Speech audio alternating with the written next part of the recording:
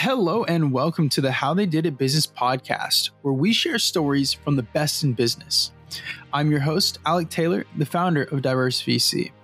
Today, we have Skillshare's marketing influencer lead, Ethan Mantell, who's been in the startup marketing world for over 7 years, starting his career at MoviePass before transitioning over to Skillshare as the second member of the marketing team. The company has grown to over 12 million members, 100 plus employees, and raised both Series C and D rounds.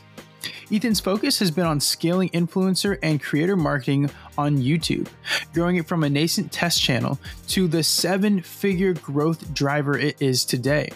While Ethan spends an absorbent amount of time in the YouTube universe, he's also a general media aficionado and nurses a semi-secret passion for filmmaking. Ethan, so excited to have you on today's podcast. With that said, I know you're super busy. Are you ready to hop into our fire round? Yeah, let's do it, Alec. I'm ready. Awesome, man. With that said, what book have you given the most to people, and why do you give that book? Yeah, it's a interesting question. I actually don't gift books a lot, to be honest, but I think if I were to gift a book of fiction specifically, I would probably go with The Alchemist. It's just like such a good hero's journey. It's very universal. And if I was to go nonfiction, I think from a business perspective, I think any Seth Godin book is totally worth reading from a marketing perspective. I think he's got such a good, interesting look at marketing and a very zoomed out way of defining what marketing is. And I think he's got a lot of cool ideas. So yeah, those would be my two options. I love that. And it sounds like Seth Godin kind of gives you a really strong, kind of framework to be able to build from. Is that what I'm hearing from you on where he offers a lot of value? Yeah, totally. He also writes a lot about kind of creativity. And I actually took a creative workshop that he ran earlier this year. And it's a lot of it is just about kind of shipping work, doing the best that you can, and making decisions that are kind of good for the world, not like short-term marketing decisions. His book, Permission Marketing, came out as an antithesis to the typical clickbait type of marketing that was happening a lot in kind of maybe the earlier days of the internet. And so I always kind of like that more holistic way of looking at marketing and interacting with people and communicating with them. Wow, that is really cool. I'm so glad that you mentioned that. I'm sure tons of marketers are going to hop on that right away. Very cool. With that said, let's hop into the next question. So let's say you have a gigantic billboard. People all around the world will see it. What are you going to put on that billboard? My initial instinct is to always listen first. And I think that actually helps to kind of bridge a lot of gaps in understanding and smooth a lot of potentially difficult conversations that you have to have with people inevitably. And I think everybody can kind of benefit from each party kind of taking a listen first approach before kind of injecting their own opinion into things. Yeah, I think there's the listen, learn, and then, relate approach is kind of one of the things. Because then you can find where you do have a lot of commonalities, where a lot of people, they find that there's only one little thing. Hey, I like red over blue, but I like colors in general, right? Yeah. And if you can at least find that common ground, you're able to make so much progress. I love that. That is really fantastic. So let's keep sliding forward. I want to talk about habits. Do you happen to have an unusual habit or an absurd thing you do or something that's just really unique? Yeah, it's not very unique, but I take pictures of my food a lot. I would consider kind of food and cooking and eating kind of a side passion of mine. When I first moved to New York, I worked at a restaurant for a year and a half, and it was just really, really eye-opening as far as seeing the culinary world out there in New York City, in one of the culinary capitals of the world, and having to learn new things about wine and different vegetables and work in a kitchen. And I think that passion kind of continued even as I moved outside of that restaurant industry. So I do that. And then also maybe somewhat unusual is trying to do morning pages every morning, which is a technique this writer, Julia Cameron, talks about in a book called The Artist Way. And it's just doing longhand free pages about kind of whatever you want every morning. I tend to not get to it every morning, but it's a nice habit to just kind of focus your thoughts, emotions, all that stuff, and kind of digest it all. It's very good kind of meditative practice. I love that. That was honestly a 2-for-1. One of our questions is how, when you're feeling overwhelmed, do you get yourself brought back in and focus? And you covered that one there as well. I love that so much. Yeah. It's funny. We talked to a lot of different entrepreneurs, investors, and just like people who are killing it in the professional world. And one of the pieces is that they take time to kind of separate themselves and work through their own thoughts, whether it be a short walk in the morning or writing things down. It's tremendously impactful. Now, talking about working through things, I want to talk about failure. We all have failure. It comes in different shapes, sizes, and they mean different things to us at different times in life. Do you happen to have a failure or something that appeared to be a failure to you, and it actually turned out to be a success or sets you up down the road? Yeah, I think so. When I first moved to New York, I was trying to work in the film production industry. So like getting kind of assistant jobs or reader jobs at independent film production companies. And I had an interview lined up for a specific internship. And on the interview day, I just totally forgot I had the interview.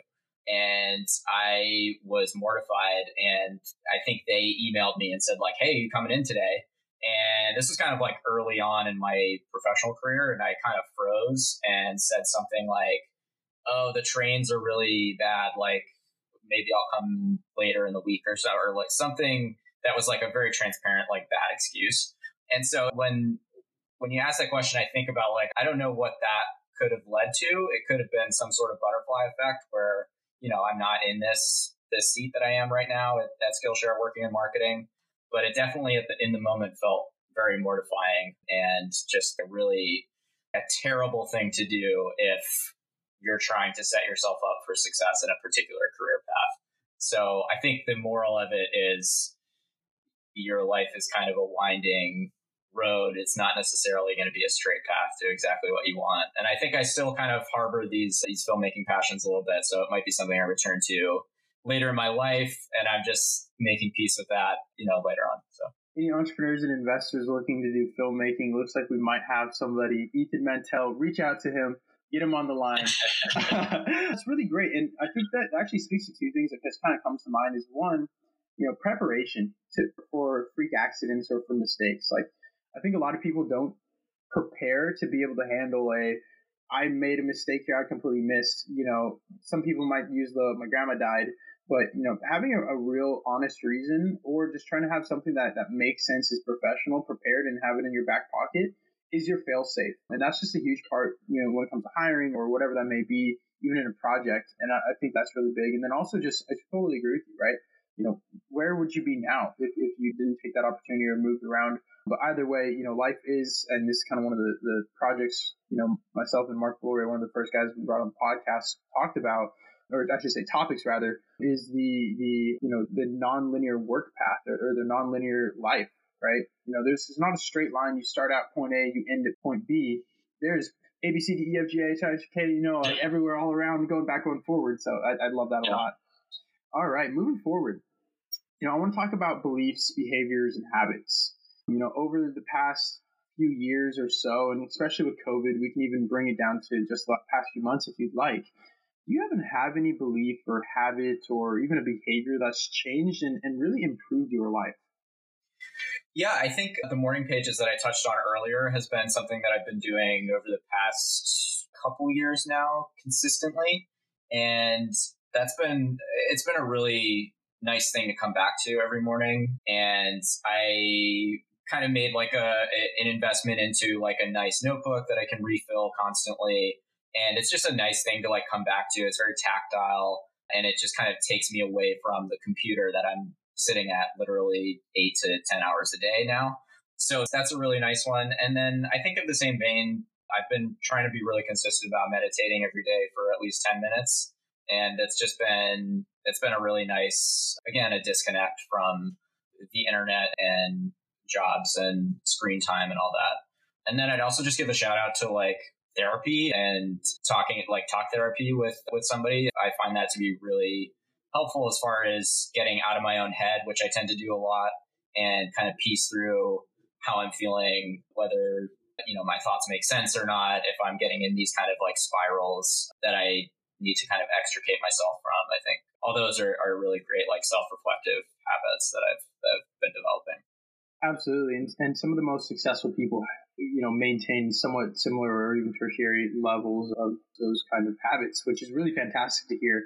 And, that talk therapy piece is just super unique. So many people have a negative connotation toward therapy. And to be quite frank, therapy can come in many different forms. I think first off, just understanding what it is and how it can impact you in the different forms is huge. Therapy can come in the form of, going and mowing your lawn out back and thinking about your life, all the way to actually talking with a friend or a professional, so there's many different tiers, and it's so impactful for just helping you work through, your problems in life. And that's amazing. I love that. Last question on this fire round. Are you ready? Yes, bring it on. It's funny. You said yes, but the question is about no. What have you become better at saying no to? And how do you go about saying no? Yeah, so I think I've gotten better at saying no to, honestly, myself, and about being, I think when you're starting out in a new profession or an entrepreneurial activity of any kind, it can feel like you're kind of in a sink or swim situation. You might feel a lot of imposter syndrome. And that's definitely true of me starting into marketing. And I think as I've gotten more matured in my career and gotten more confident in these abilities, I've been able to kind of shake off that feeling a little bit more.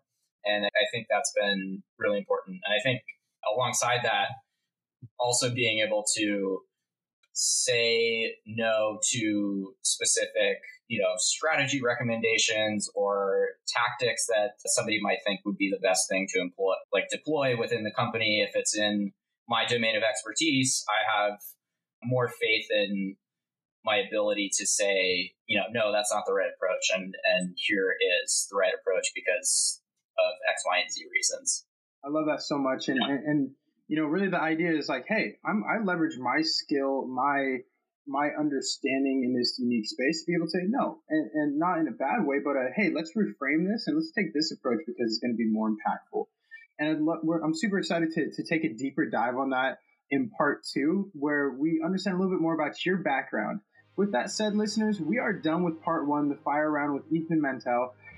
Please check out part 2, where we take a deeper dive on his background, learn about influencer marketing, talk a little bit more about how he made that pivot from the film and media area into his marketing seat, and understand how he's pushing forward marketing at one of the most innovative companies, Skillshare.